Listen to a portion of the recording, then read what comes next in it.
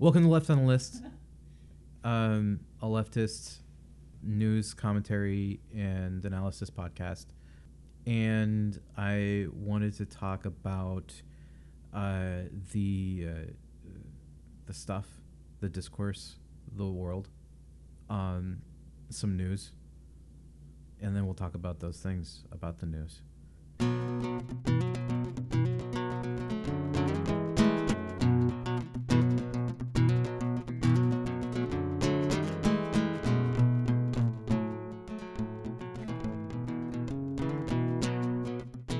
Joe's campaign isn't great. He's got bad ideas. He doesn't want to legalize cannabis. He's talking about how he wants to. He doesn't like Medicare for all, and he would repeal Medicare for all if it were enacted while he was president.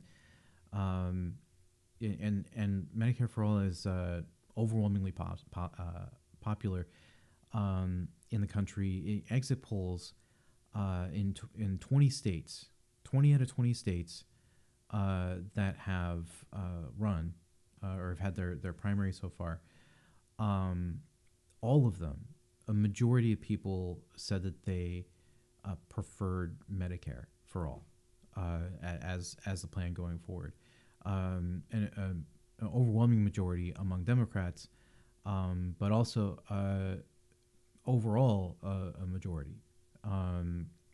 So that's big. And Medicare for all is Bernie Sanders' primary issue. Everybody knows that, and there's also been polling. Who do you trust most on healthcare? And it's overwhelmingly for Bernie.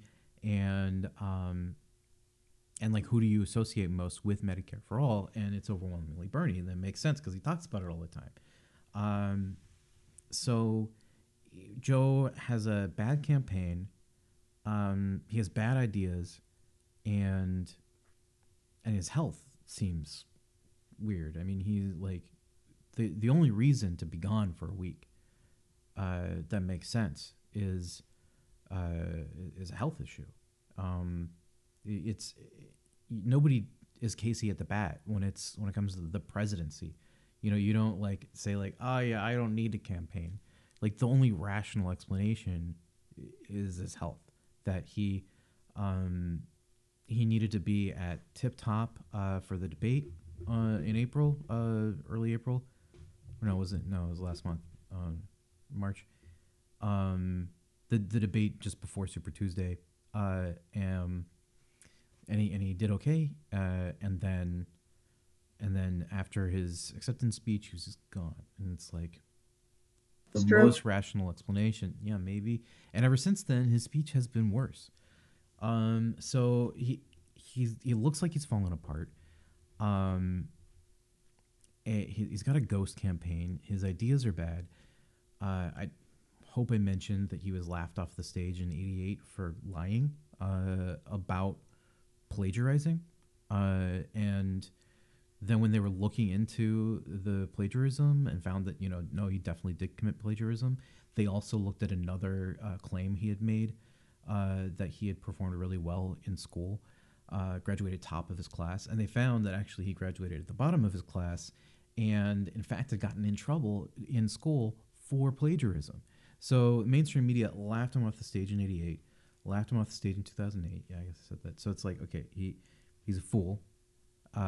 He looks like he's dying. He's just bad. His ghost campaign. How is he winning then? What's going on? And there's two things, and one of them is voter suppression.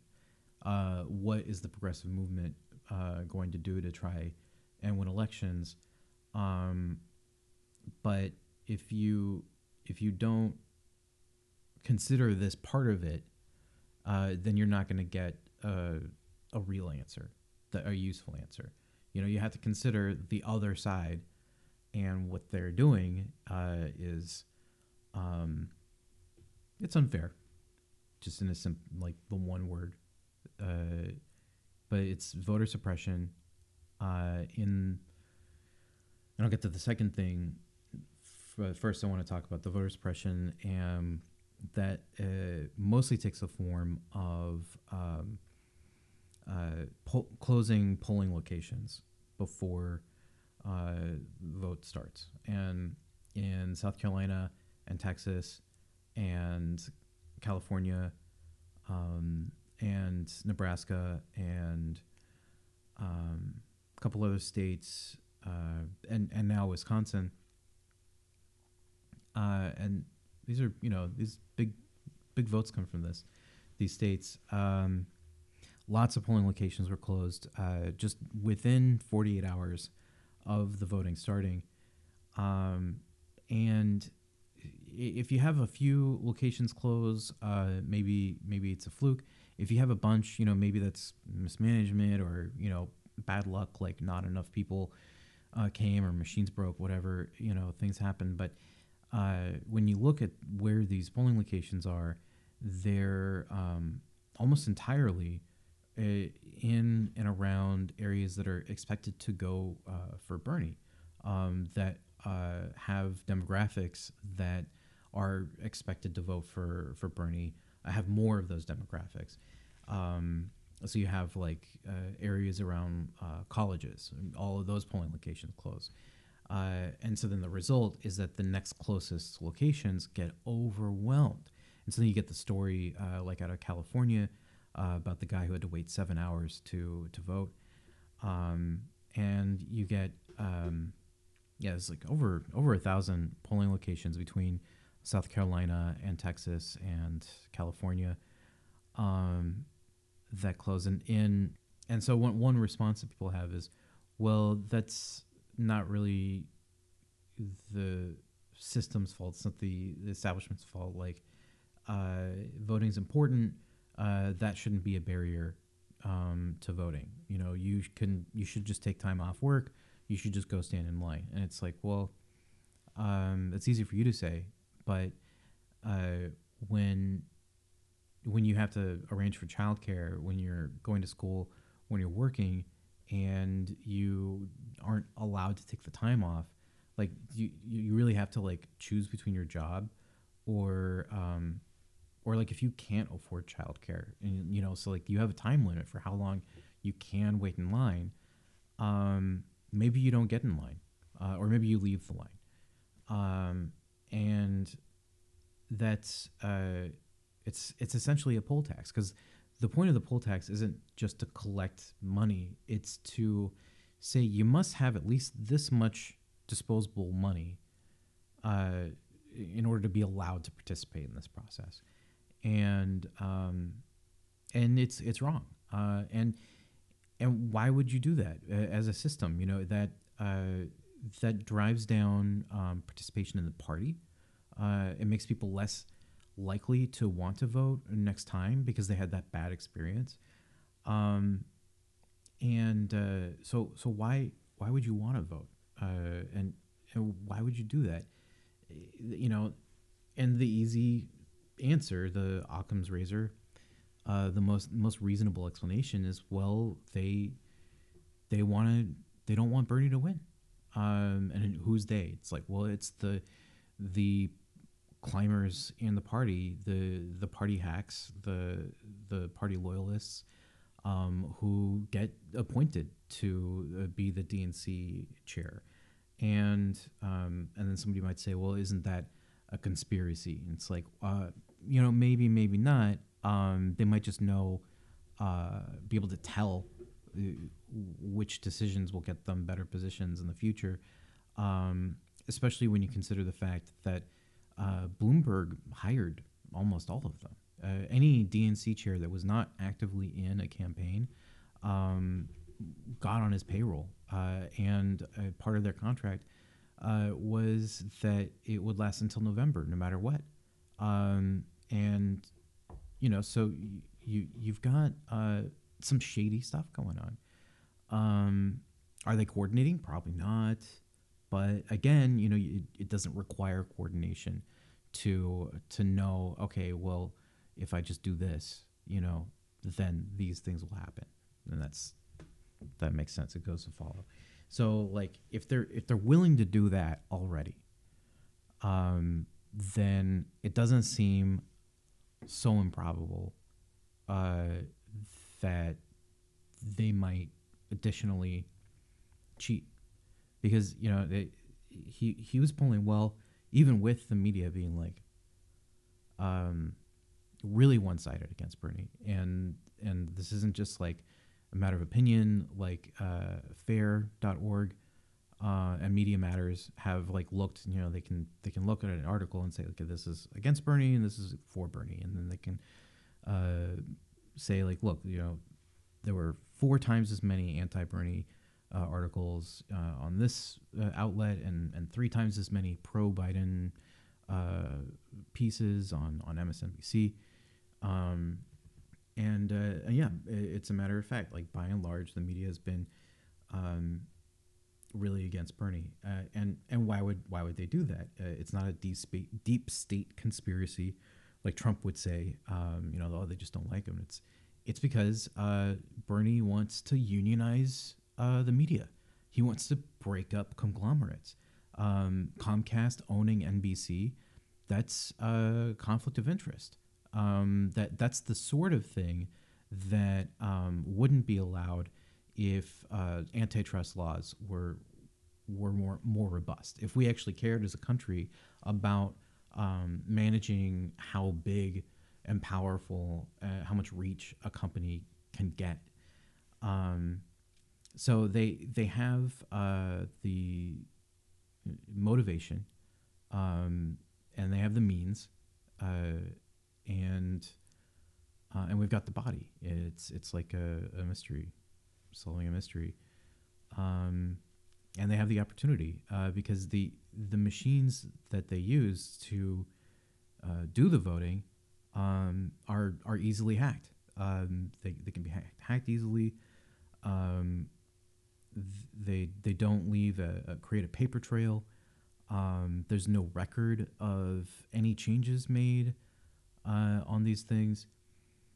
Some of the machines that are being used are made by the company that used to be known as Diebold, that changed its name after it got caught with machines that were being hacked to throw elections. So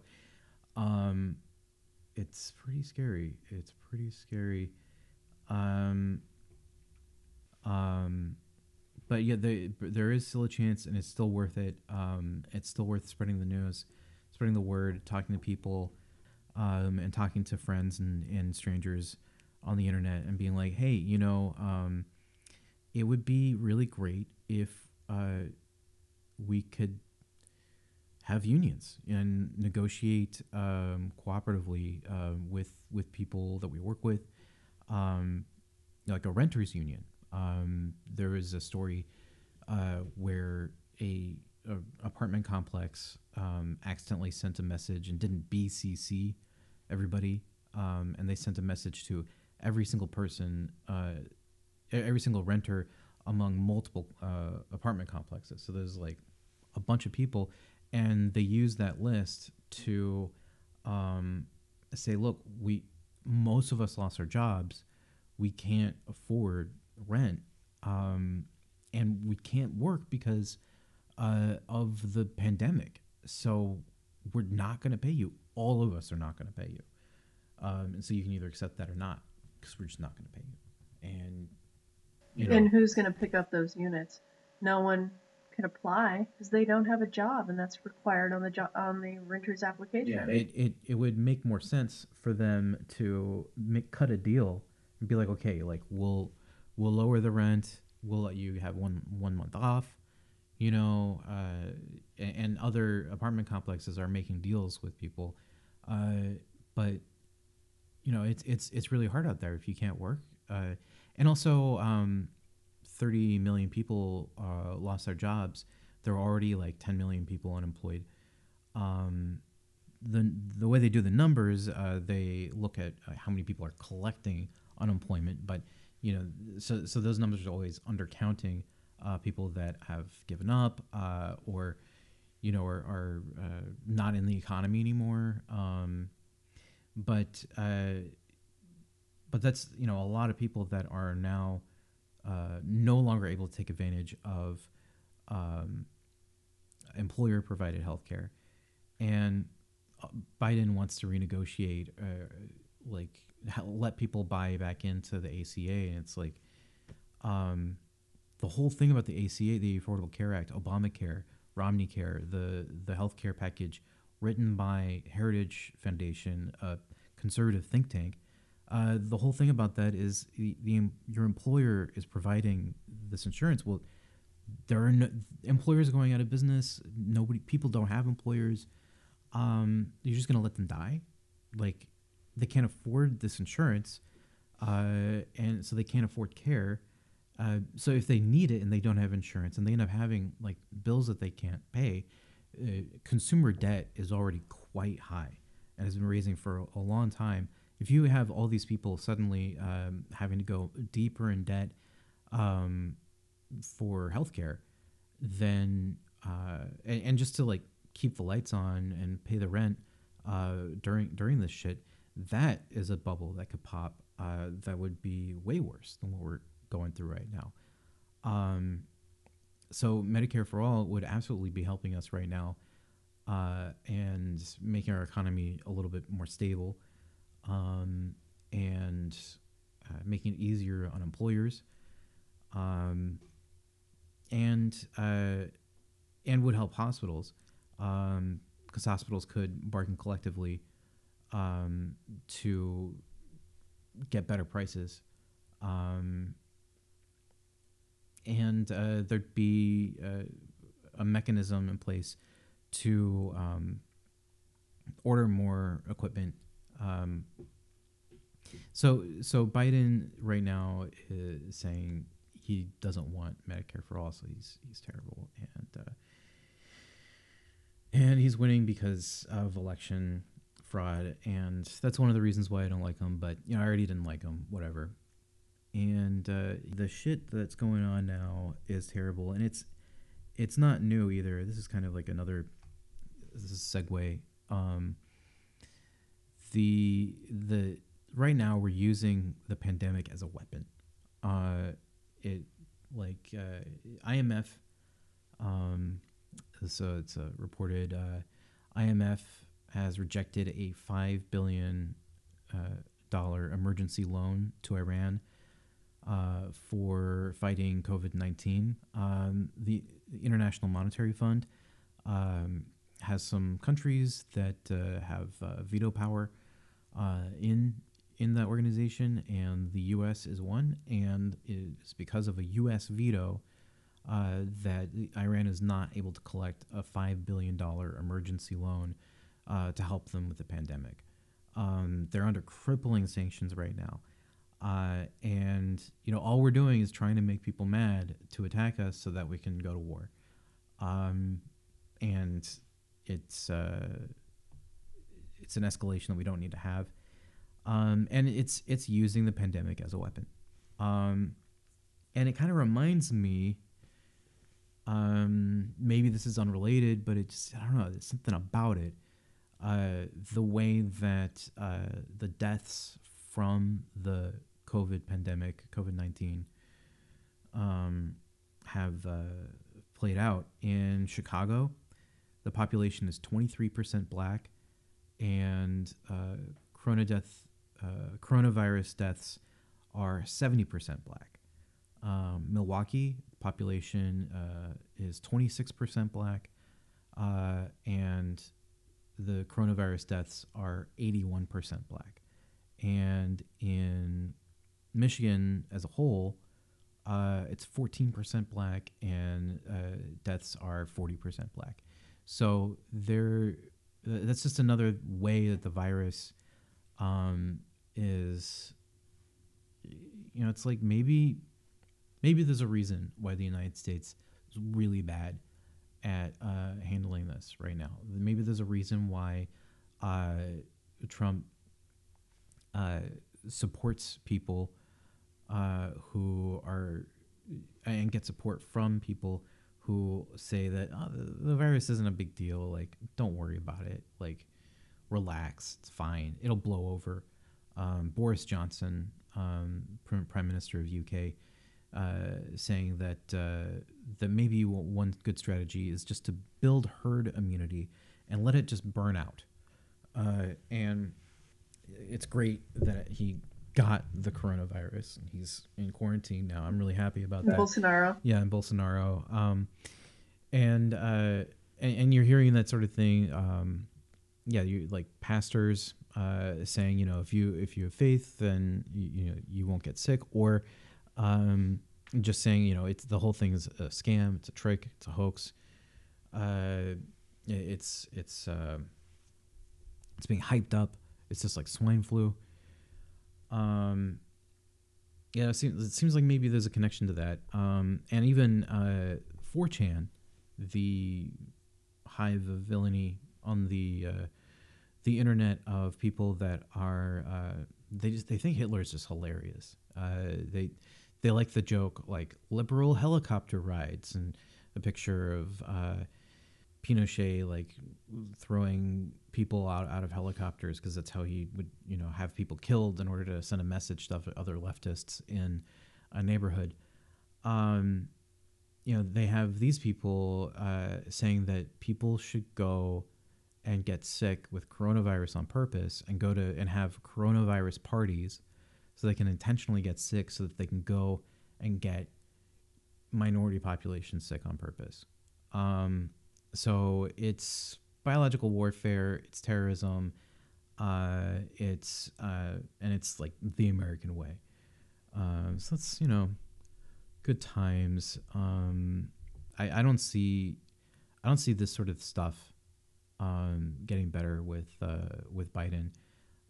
He's already said that he would appoint as Treasury Secretary the head of some monstrous bank. I don't remember which one it was. It wasn't Citibank. It wasn't Goldman Sachs, but one of those guys. Almost all of his donations come in large bundles. Are maxed out, $2,800, like the legal maximum, and he has very few donors. So it's like, what are we doing, people? Like, he's not electable. It's not going to happen. Give it up. Forget about Biden. Like, I know people watch a little bit of MSNBC and they're like, well, they said that Bernie's done, so forget about Bernie. Get over it. Get over it is what Hillary Clinton just said when told about the recent rape allegations against Joe. Like we talked about in the last episode, he digitally penetrated without consent, We suddenly. don't mean over the internet. Right, no, it means fingers, yeah. Tara Reid, and Hillary Clinton, noted friend of Harvey Weinstein and Jeffrey Edward Epstein. The Clintons and Epstein, the Clintons hung out at Epstein's ranch for Christmas every year. So yeah, she's like, don't worry about it. Get over it. You have to vote for Joe. Oh, okay. So aren't they friends with Wiener as well? Yeah, well, Wiener? This woman that worked on Hillary's campaign, or was in her staff, her husband was Anthony Weiner, and he was in possession for some reason somehow of like a Hillary Clinton laptop, and the FBI took it, and that's when they found that he had been like sexting with like a 17-year-old or something like that. And so that was after like all the shit where he was sexting. Right, it was like the 15th time or something. Well, but this is the first time it was like with a child, I guess. Yeah. So yeah, it's messed up. But yeah, and Hillary Clinton, like, she really just needs to go away. She's a blight on the party. And anybody that supports Weinstein or Epstein is suspect. I mean, why would you do that if you knew about this guy? And you can't say that you didn't know about him and the shit that he was caught up in when it was like this like huge open secret. And also Epstein was like having sex minimum like 3 times a day on like day-long flights. Like they called it the Lolita Express. He called it the Lolita Express. The locals called his island Pedophilia Island. Like it was more than just an open secret. And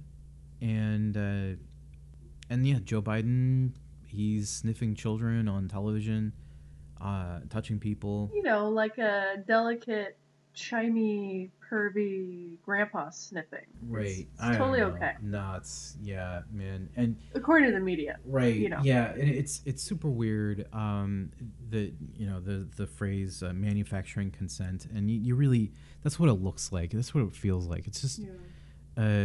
You can see because it's not mothers and women's terror live on camera just by typing a search of Joe Biden on YouTube. I mean, yeah, if you just look for Joe Biden videos, like you'll see that roll, and it's just wild.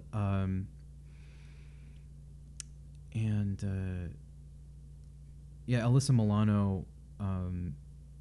Did I talk about the Alyssa Milano thing? Yeah, I guess I did. But yeah, there's been developments actually, so I'll get back into that with she was like leading the charge to have Kavanaugh, Justice Kavanaugh, not approved because of the allegations by Dr. Christine Blasey Ford, and there was a lot of testimony, and there's this thing, you know, hashtag Me Too, you know, hashtag I Believe Women, and it's a good thing, and a lot of people were telling their stories, and people came out and they said, you know, how come you didn't talk about this before?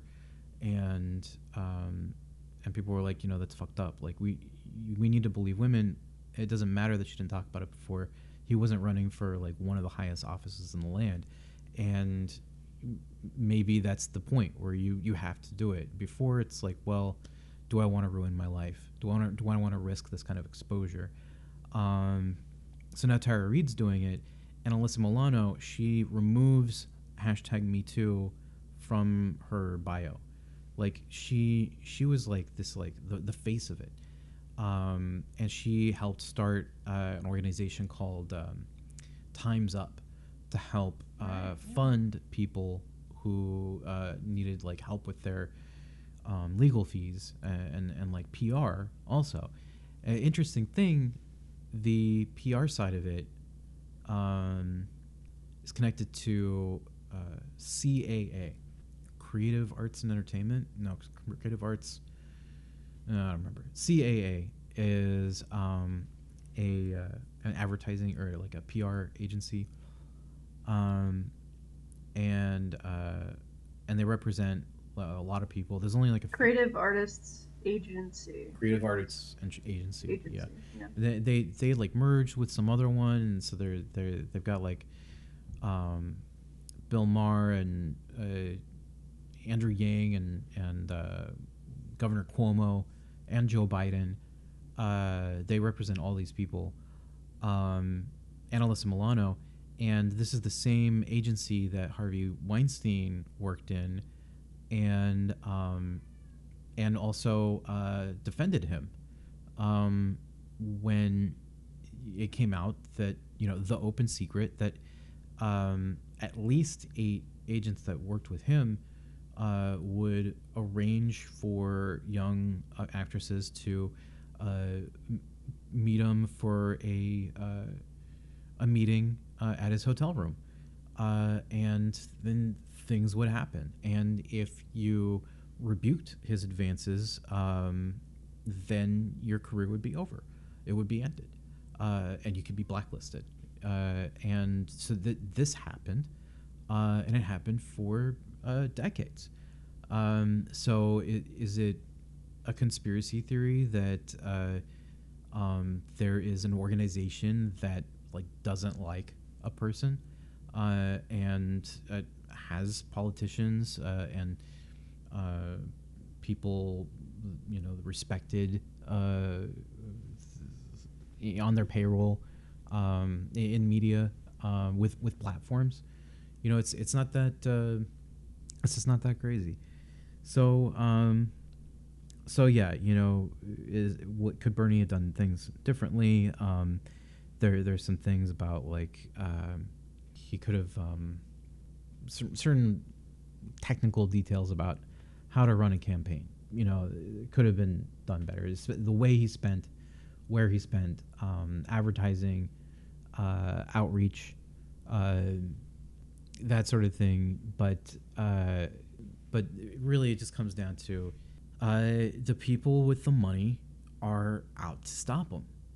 Like if you've got big money, if you've got huge money, then your dollar makes your sway in the system a lot bigger.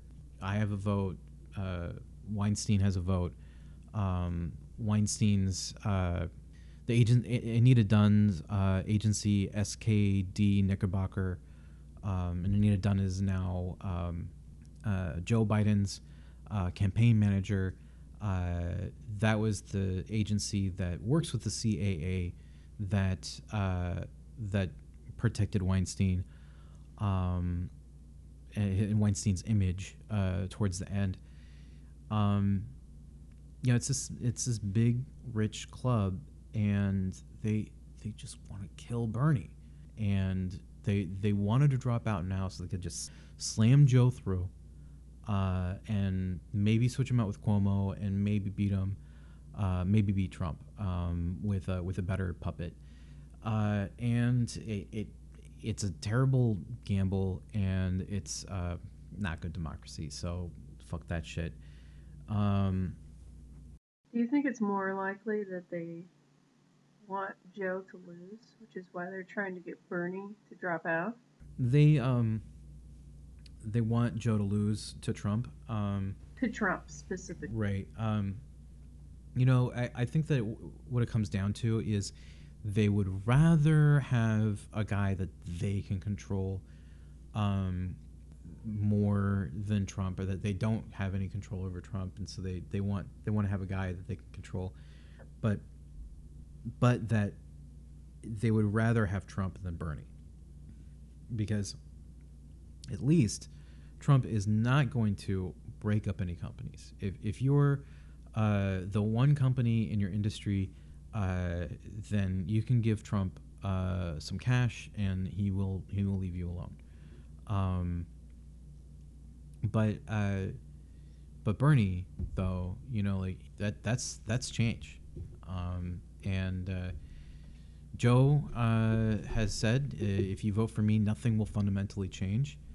And they're excited about that message. They really want that. And so they'd like him to win, but if he loses to Trump, they're okay with that too.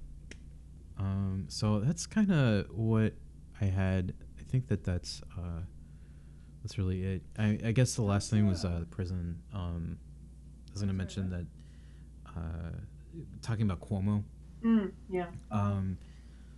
Cuomo is trying to get like wartime governor kind of status, like Giuliani used to have, like the mayor of 9/11.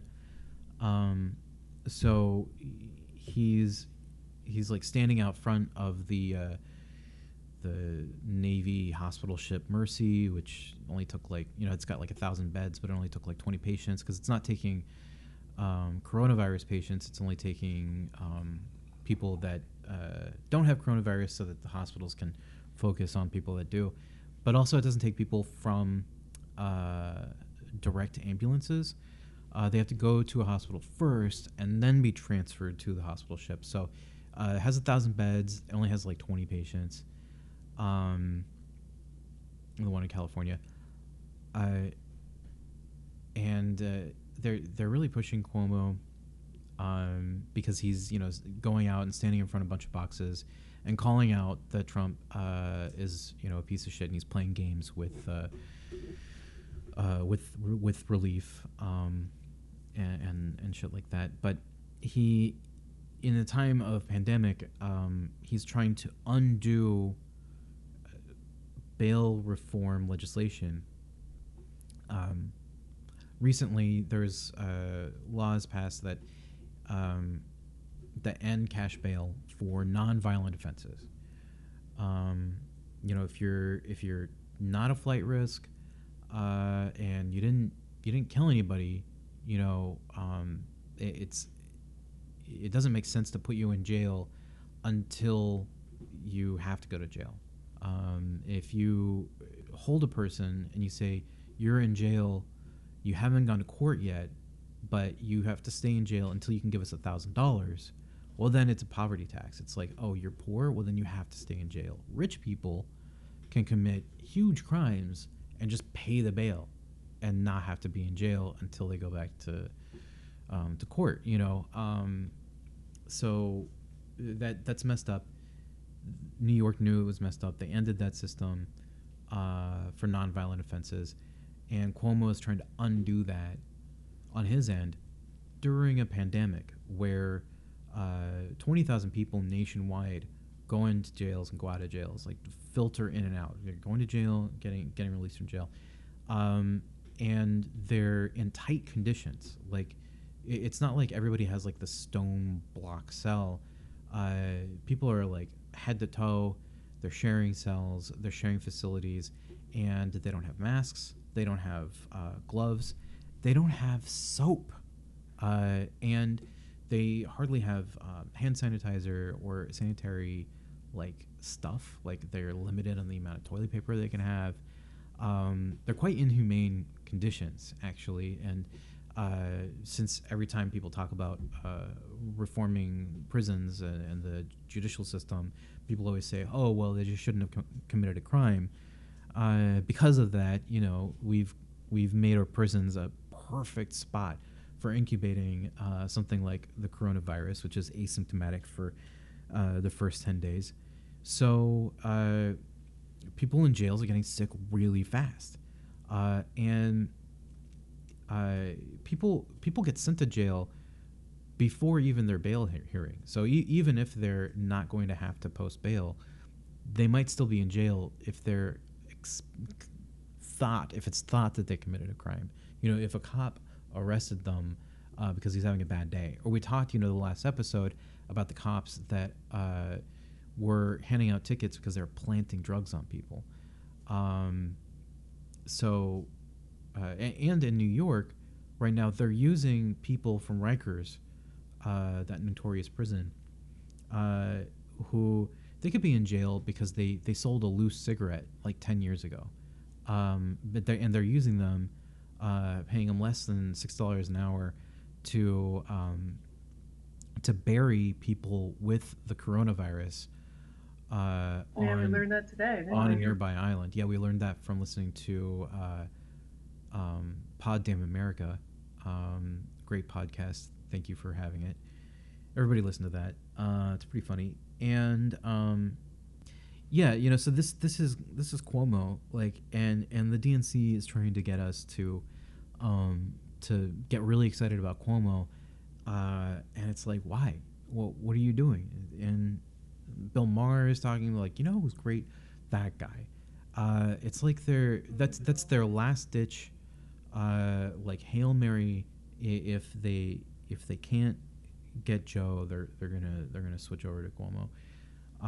If they can't get Cuomo, they're gonna switch over to Bill Maher. Well, by then it'll be too late, and then Trump's gonna win if Biden wins. So this is it. I don't know. I'm very disappointed in democracy in the West, and I blame the power of capitalism and its adherents, the bootlickers and the liberals. So yeah, those are my thoughts. Yeah, what are your thoughts on?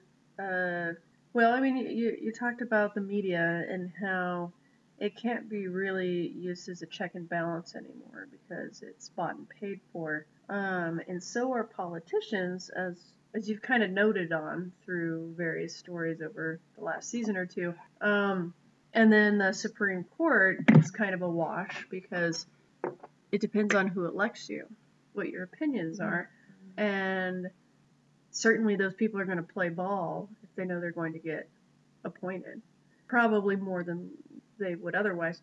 Yeah, So Clarence Thomas, his wife got like a high-paying, easy job or like board appointment. So it's like, oh, like he's not taking any bribes, but his wife is. So it's like, was Clarence Thomas? I don't know. So one of the Thomas. one of those guys. Yeah. Oh man. Yeah, so the fourth estate is the one like civilian entity that's called out by name in the Constitution. The media. It's the reason why we have the First Amendment. It's the very first one. It's supposed to watch the three equal branches of the government, which are supposed to keep each other in check.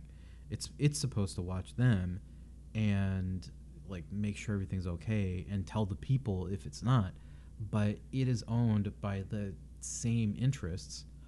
So they might have like different ideas about how to go about it, and so there are different power centers that will compete with each other, and that's why you do have different parties. But they're largely all the same interests. They're all super rich people. It's the monopoly of the estate. It's the monopoly of capitalism. It's one capitalist party that is unified, but they have good PR, and they don't look like they're coordinating exactly. And how can you tell? Well, when you turn on one TV show, they say that this person hates that person. So it's like, and you turn on the another TV show, and they say the same thing. So since you saw two different TV shows that said the same thing, it must be true. But those TV shows are owned by the same people. So it's like a club. They have solidarity with each other. It's a known fact that different news centers copy, borrow, and repeat each other's stories.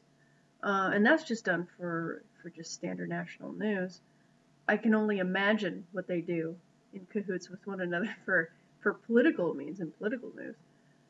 You can hear them just YouTube it, where they'll literally not just in lockstep with each other's views, but actually in lockstep with each other's mouths, say exactly the same story the same way to maintain the same tone across America. That was about certain issues. There's a really great YouTube video, which I think that's the one that you're referencing.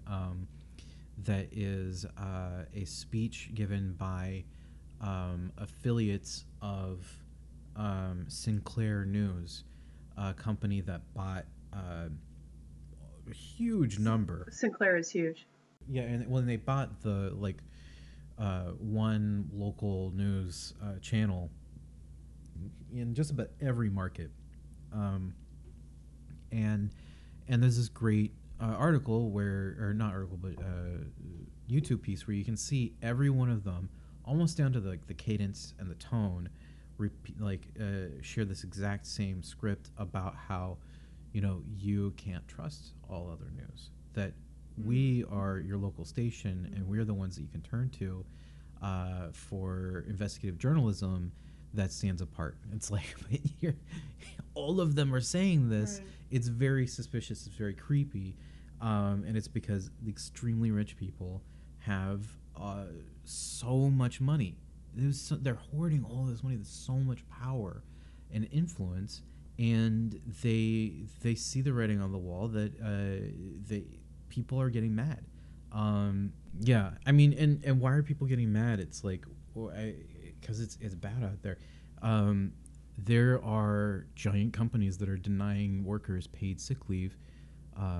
McDonald's has 517,000 workers, and they're being denied sick time, and they're also being considered essential personnel. People need to pay rent, so they they go to work, and but they're sick, and they're getting people sick. Walmart has 347,000 employees. Kroger 189,000 employees. Subway 80,000 employees. Burger King 165,000. I'm saying employees, but these are like frontline workers that are working in environments where they're going to come in contact with people, and they don't have sick time. So this corporate system is sick. It's a problem. It's a weakness. And Well, no, you're allowed to share your PTO with other in employees. So Amazon, yeah, you know, Amazon, they're and striking right now. I'm sure others are using that as a model for their PR spin. Well, since it started off the strike at Whole Foods, I'm hearing about that today on It's Going Down, a great podcast for serious union strike, anarchist news, and yeah, so people are actually mad, and people are actually like doing something about it. We're getting a groundswell, grassroots things that are happening, but just like with the Occupy Wall Street movement, when it was new, media is totally ignoring it, and this has like instead of being a unified movement that has just every goal, this is kind of more of a few specific movements that have specific goals, and like these workers, they're being called essential workers, but they have minimum wage. They don't have free childcare. It's a disaster. We're in the middle of a disaster, and we're saying that we need them, but we can't afford to value them. We can't give them hazard pay, and they're still struggling to pay for healthcare that they can't even use because of this event, and our leaders want to say, oh well, we'll pay for your care for the coronavirus if you test positive for the coronavirus, but people are finding unless you have every single symptom, they don't want to treat you for coronavirus. They consider you not as high a risk. It might not be coronavirus, and they're rationing the tests because they refuse to make use of the Defense Production Act, and governors are refusing to fill the void left by Donald Trump. So yeah, everybody's playing ball and waiting for people to die. Experts are saying that this week will be the saddest week in America, and I hope that that's true, because if it's not, then that means the next one will be even sadder, and that's just as likely too, because so many people are not following CDC recommendations because, hey, the president doesn't seem that worried, and actually, like, there are a lot of states that aren't really worried either. So yeah, it's some tough times out there. To kind of close up on the whole estate thing. So there's a fourth estate, and we talked about the issues going on there because of capitalism. It kind of lends itself to needing a fifth estate in a way. But I mean, how many more estates do you want to throw on top of there? I mean, you track you everybody. could say the fifth estate is Well, it's supposed to be the people. Yeah, I guess It's supposed to be the people, in my opinion. The reason why, and I'm very idealistic. I really do think that technology, as it's being used today, is being used for profit. But what it could be used for is a kumbaya environment where a slightly more direct democratic system could be in place. And then we would have a fifth estate. But right now, there's this internalized movement where people are thinking to themselves, this is unfair. I don't know how to react to it. I have no power. I'm gonna take to social media. But unfortunately, the problem with the fifth estate is they're not individual people, right? They're well, okay, they are individuals, but there are so many of them, and so you can't buy them off, right? And so until recently, there hasn't been any sort of structural model that can guarantee buying off everyone at the same time. But I would argue that the fifth estate has already become compromised by the same thing. It's capitalism. Yeah. We have created a fight for your life state where people are in a constant moment of stress, figuring out how am I going to pay for a $2,000 a month rent or mortgage. They have combined that with this culture of distraction, a reality show like movement of capitalism that promotes itself through the most innocent and the most poverty stricken Yeah, people in our culture that's to both distract them and impoverish them and that's one of indefinitely. the So they most can't powerful fight things back. about capitalism is it doesn't make you think about capitalism. It's actually trying to do the opposite. So when you are thinking about it that way, you start to realize that every ad that you see, every billboard, every every advertisement is propaganda. You what you're seeing is they're not just advertising intentionally like their product, but they're also selling the American dream. They're they're trying to speak to like tap into your psyche and get you excited about buying this item in order for you to convey like better status. But why you need to convey that status, they're also selling the idea that you need to have a higher status, that you need to participate in this system where you need to buy shit. So nothing's changed. Everything's gotten worse, and nobody cares because the media doesn't talk about it. They're not critical of the system that pays the bills.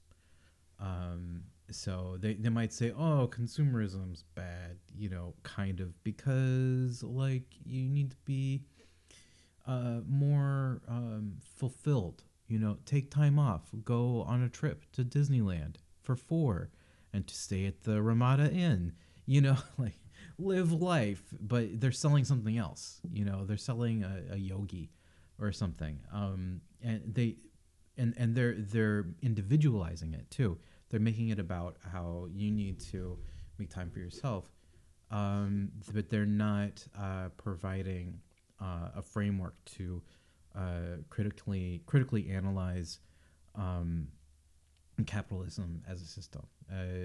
Capitalists don't think about capitalism. That's the whole point.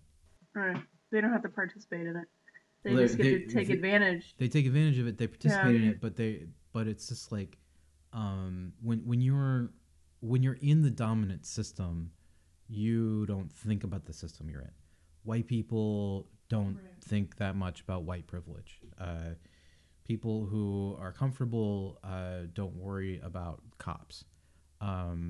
People who live in the suburbs don't really need to think about environmental racism.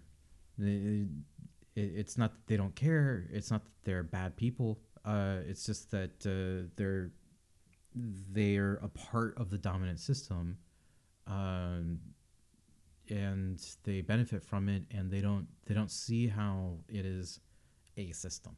They don't think about it, and that's the effectiveness of the owned media controlling what you call like the fifth estate, and that's an interesting point.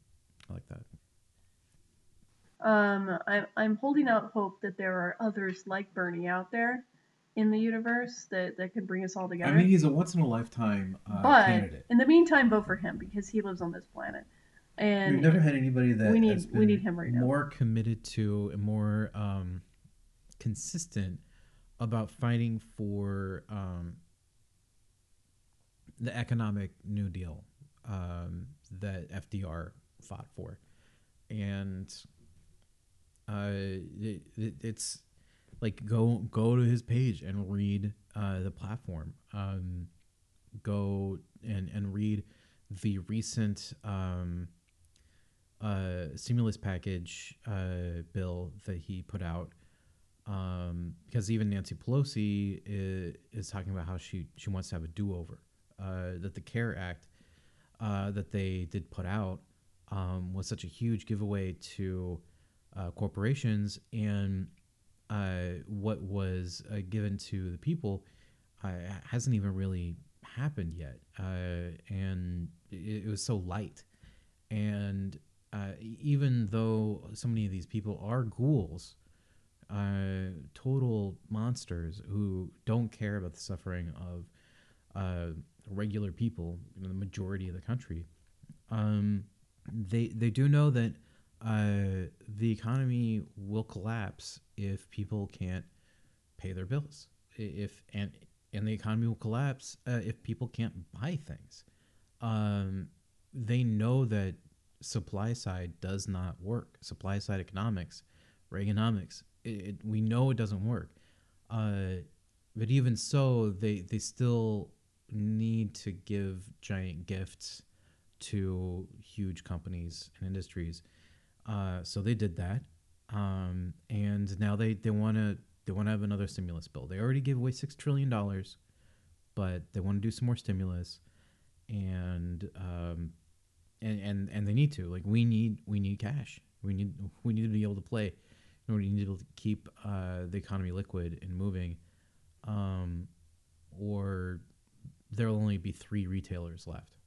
I'm not just saying 3 retailers, like, I'm not pulling that out of my hat. Like, that's actually being said, that like Amazon could end up being like one of only a handful of major retailers left, and everything else will be like nothing. There'll be Walmart and Amazon and I don't know, like That that mall magazine that's on all the airplanes. Sky Mall. Sky Mall, yeah. Walmart, Amazon, and Sky Mall. Nobody knows how they make money, but they do. I think it's Target, but yeah. Target owns Sky Mall. No, I mean, Target might have been the only other retailer that could survive this. I'm really shooting for a 6th estate, which would be aliens come back and rectify all the issues with their creation, because things just aren't working out as they planned here. Well, there is an argument to be made that a problem is that they're just not scared enough. The aliens? The capitalists. Like the one of the things that FDR was able to say to win, because it was a contested convention. He was able to say, like, look, there are riots right now. There are people who are shooting their bosses and their landlords, and there's bank robberies, and leaders of companies are killing themselves. It's chaos, and you can either deal with me or you can deal with them. And that's how FDR was able to win his contested convention. I don't know how much of that was like a myth.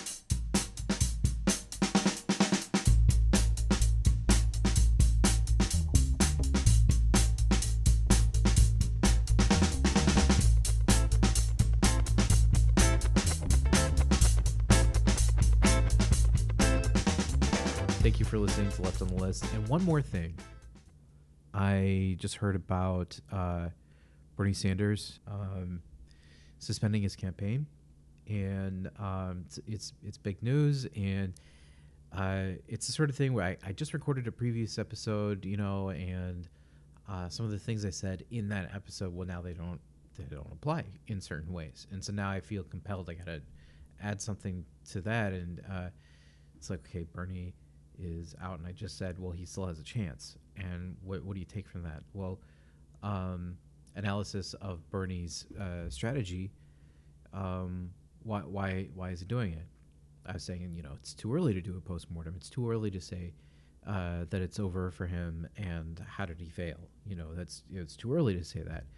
But then he's suspending his campaign. So, um, what we take from that, what the conservatives will say in the Democratic establishment, the elite party leaders and celebrities and media figures that are the tastemakers, opinion makers, they'll say that his message failed, uh, and that's why we have Joe Biden. That's why we need Joe Biden. Or they'll say it proves Joe Biden is the electable candidate. Um, and we could talk about the strategy for the DNC. And, we will talk about that later. But why? So why for Bernie though? What's the strategy there? Like what's he doing? Does this help Joe? Not really, because he could be the one to talk about these issues, or the Republicans can. So the Republicans will, and they're already doing it. Like Tucker Carlson is talking right now about Joe Biden as being somebody who was gifted the nomination. That the media and party elites moved heaven and earth as a team to lift Joe up and demand Bernie step down. Um, so why did Bernie do it? And I think this is total guess, but he saw what happened in Wisconsin, because party leadership was not willing to say, hey, let's do vote by mail. We can act as a united front against Republicans that are having their primaries now, and force the state to not have them, because it's a public health issue, and we shouldn't do it. They did it in Wisconsin. People are gonna get sick. 3 weeks from now, we're gonna see a lot of Wisconsin COVID-19 deaths, and a 14-year-old and a 16-year-old will lose their mother because of this shit. And so next day, Bernie steps down, or he suspends his campaign. It's not dropping out officially, technically. He suspends his campaign, and then right away, New York is saying, we will do vote by mail. We weren't gonna before, and so they're pushing out the end date for voting way beyond what it was in that state, and we expect to see more states to follow suit. It's like people are being held hostage. I don't know. It's just weird, because there's strategically, he says in his email, he's like, well, there's no real path to victory, or to the office, and so that's why. But it's like, why now though? And it seems like a mistake, or whenever you see somebody do something, you want to think maybe they're doing it for a reason. And if they are, and like, well, then maybe there's a future run in mind. 2024, though, I mean, even supporters are saying that this is his last chance. So he'll have to make more of an argument about his age and his health in 2024, and then also it's like, well, 2 for 2, it's not even looking good among the left. If you're really out, so the other possibility is third party run, and the Green Party in 2016 did this, and they're doing it. They've already done it again, where they formally, in an open letter, invited Bernie to run as a Green Party candidate, and that they would support him. So you've already got that, and it would certainly look like building a coalition with other parts of the electorate that have felt left out, and also signal the value and importance of certain core ideas that the Green Party has always stood for. Kind of like unite some outsider parties. It could be done, and he's done it in Vermont. He lost his first election for office in Vermont, one of his key elections there, and then that's when he, even though he lost the primary uh, as a Democrat, and so he didn't get to run with the Democratic Party nomination. He ran third party and won, and that's why he's got an I in front of his name. Uh, so yeah, Bernie dropping out is it's terrifying. It's unfortunate. And this isn't about Bernie at all. This is all about the policies that he stood for. So, he deserves some hero credit. But this is not about the man. This is about the policies and the left. And what makes up the left is these ideas that have completely at their core the betterment of humanity, the easing of the burden of the impoverished and the working class, um, and racial justice, and all of those things have never been more embodied in one candidate. Uh, in my political memory and in all my readings and history, we look back, and even FDR, he was a racist motherfucker. FDR, and internment was also racist and really bad. So in a lot of ways, Bernie's actually much better than FDR, um, and is more likely than any other person running for president in this country, and certainly the most likely of anyone who ever has, to address that shit in a meaningful way that doesn't leave anyone out. Because that was not just the Japanese internment, but that was an expression of how we do things in this country, and we always have, and we always will until someone actually steps up and says, "No, we need to have a real reckoning. We need to, have reparations, and if it makes some people mad, maybe that's fucking good. Maybe they deserve to be made mad." And that's the kind of thing that Joe Biden brings us, is just more of the status quo that is apologia for mass murder, and is seeking actively to commit mass murder for fun, for private, personal gain, for financial gain, for the stock market.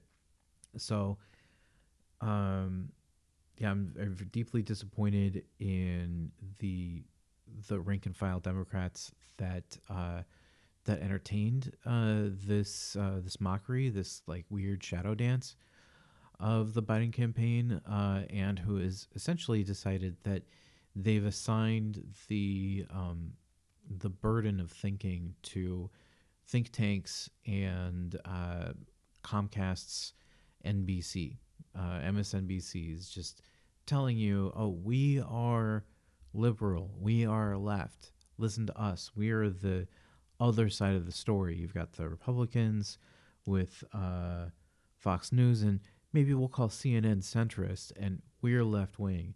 And so you can listen to us, and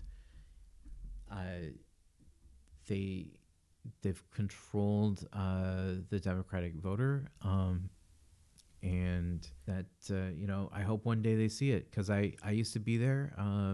I used to not understand what was wrong with the idea of being liberal, or what the left was. I thought I was pretty far left, supporting Obama, and then I saw what the Liberal Party does when it has power, which is not that much good, and pretty much everything that Reagan stood for.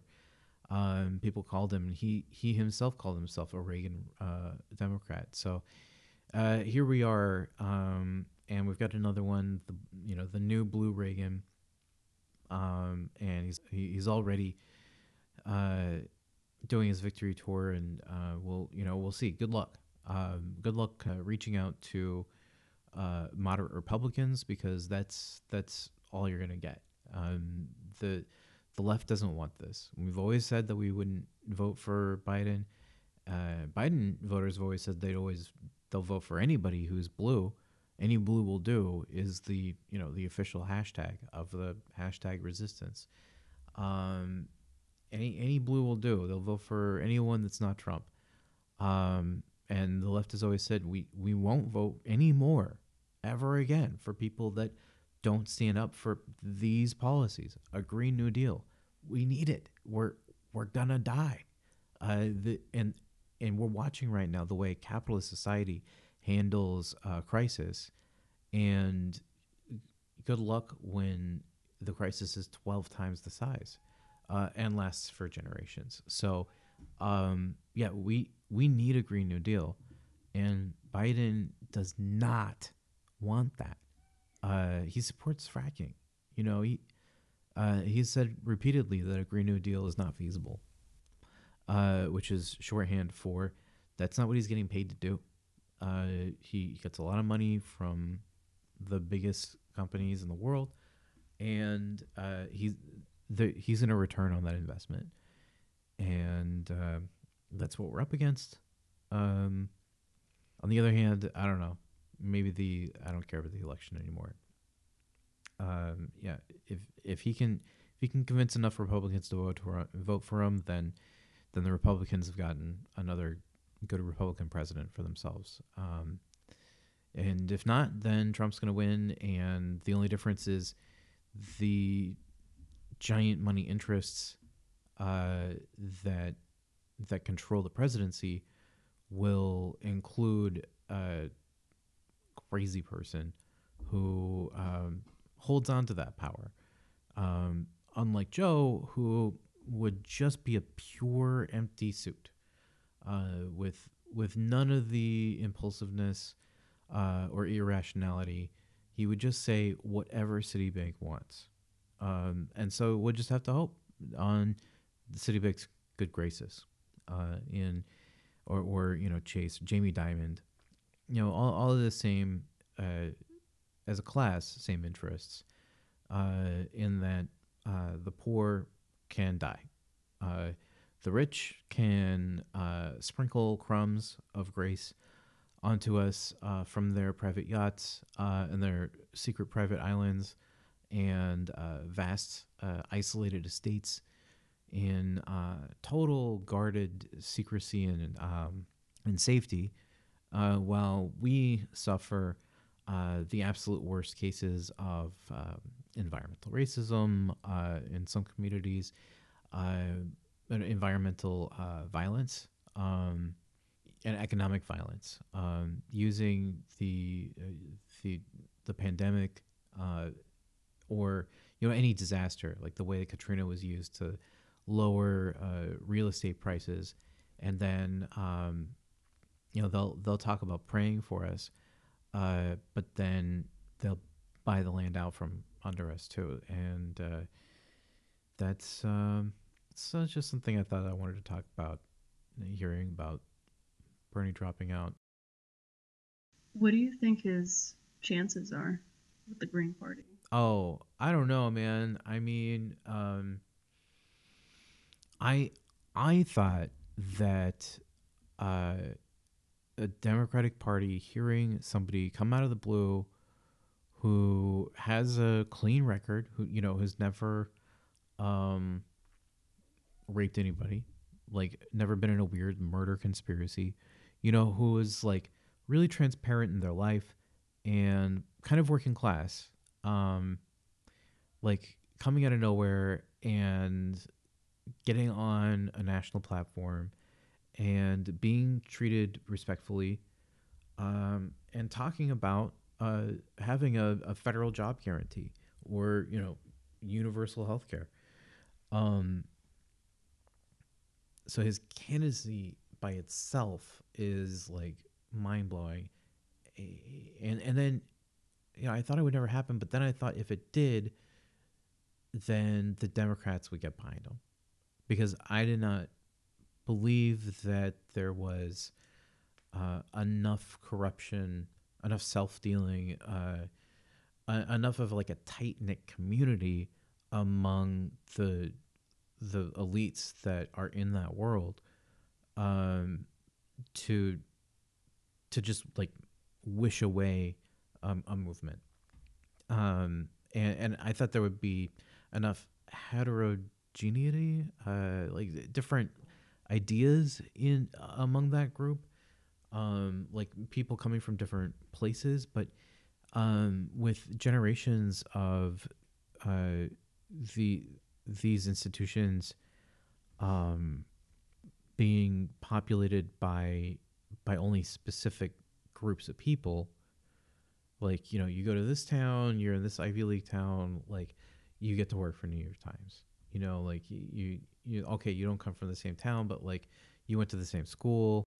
Okay, yeah, like you get this like in, and then it ends up being that only that kind of person who like had a family that was fortunate enough to be able to live in that place and like have that much money and get the connections they need to like get you into this class. um, then you start to see the way that the media has an undue amount of influence.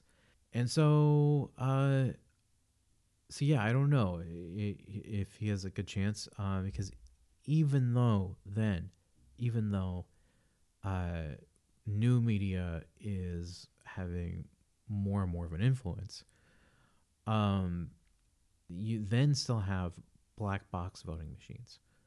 So then it's like, we talk about when it was Republican versus Democrat, but when it's socialist policies versus capitalism as a whole, um, they're they're going to break the rules, because democracy isn't something sacred. They violate it, they destroy it, they piss on it all over the rest of the world. Coca-Cola was directly implicated in ordering the murder of a labor leader in South America. And this is something that happens all the time. This isn't like just because it's South America. It's because of these corporations that have been treating the rest of the world, well, the entire world, like their own personal piggy bank. Does he have a chance? I think this. No, he doesn't. I think what you didn't What I'm cover saying, was the Republican side of it. what Does what I'm he have a chance with independents and Republicans well, in the general? and I'm saying that this proves that electoralism doesn't work. If the Democrats are going to prevent somebody from even getting the nomination, then this proves that electoralism is too fragile of an institution in this country, and does not have the integrity. There does not have interest in the public trust, and has violated the public trust by having elections that are have irregularities that are suspicious and don't have a way to verify independently. You have no way to say, did this many people vote for this person, because they don't keep backups. It's just like, here's the tally. That's what you have to rely on. There's nothing else, just the tally that we provide you. Like, okay, well, so then the answer is no. I don't. I used to think the one thing we can do to combat institutional bias, establishment bias, which can be huge, and can be insurmountable, but we can do it with getting enough people out there so that they can't deny it. But they also own the media, and so they just deny it. And so it doesn't matter. I don't believe that electoralism can work. I still think that you should vote, and it's important to do it and to try and get people to do it, because it's in a way a marketing campaign to the establishment. The establishment does not get to give itself the excuse to say, oh, well, the people don't care that much anyway. You know, if people still go out there and are still doing it, then the establishment, like the media people that cover for it, they might start to turn around. It's a long game. It's such a slog. It's so unfortunate that we have to do something like that.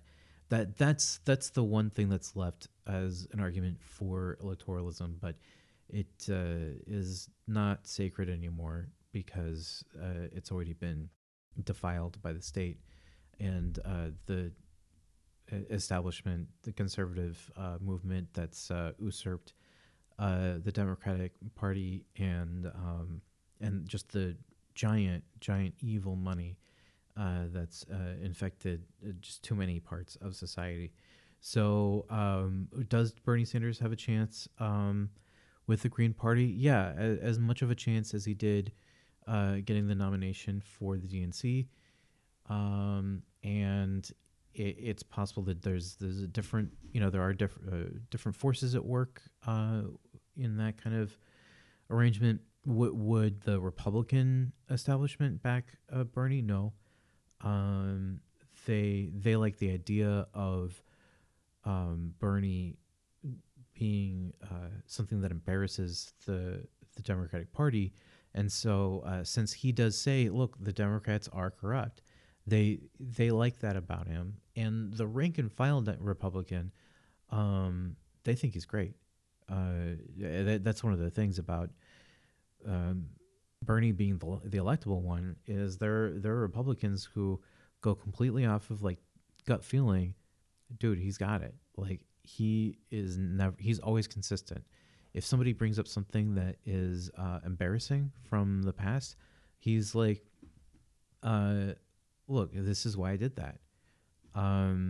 Joe Biden, like, you don't trust him when he says like why he voted one way or another. Bernie Sanders, like they're like, why do you call yourself Democratic Socialist? And he's like, well, because I did 20 years ago, and I did that because I believe in these ideas, and that's not a bad thing. Um, yeah, you can trust him. He's been consistent, and people respect that. So I think that honesty is something that he would be able to count on from independent voters and the aesthetic voters that the DNC insists are a big deal. Um, but also, he's saying something that no one's been allowed to vote on before, or that the two parties unite against allowing people to vote on, which is the idea that we can solve these problems, and we will, and we'll do it because we have a comprehensive understanding of what causes these problems. It's graft and the undue influence of billionaires, like too much power among elites, and Republicans don't like that with their politicians, and the left doesn't like that with um, billionaires and business leaders, and we can agree on that, and we can do something about that together that affects both sides quite equally. That's one thing that's great about universal programs is there's no forms. They're very efficient. They're universal. You don't have to go and apply or prove that you made a certain amount this one year, or have this many children in your family, or you have this name, or you live in this part of the country. You just get the program. You just get to go and have health care. It doesn't. Nobody's going to tell you which doctor to go to. You get to go and just have health care. And that's something that polls well. So let's fucking do it. We'll see one day, maybe. A guy can dream. Should I be taking to the street to ask for Medicare for all at this point? Yeah, I mean, we need to pressure every level of the government to say, look, this is bullshit, and we want these policies. and you need to do them. You have to. We will kill you. Um, Satire. Just kidding. But yeah, they need to be afraid of us. They need to see that we're out there and that we're furious, and that they they need to be thinking of us at night when they think about how they're gonna earn the bribes they're getting from Monsanto and Dow and shit. So yeah, we should be taking to the streets, trying hard to nominate and elect left wing candidates down the ballot. So still go to the primary, still vote for Bernie Sanders. He's still on the ballot. And then we'll see what happens after the convention. It's a great year to get into politics. A lot going on. It was never this exciting before. But then again, I was a liberal and I wasn't paying attention to the news as much. But this is crazy time. It's a crazy time. Anyway, thanks for listening to Left on the List, leftist news, commentary, and analysis podcast. And we're here to give you the bad news. But the good news is we'll be doing it again later. Have a good night.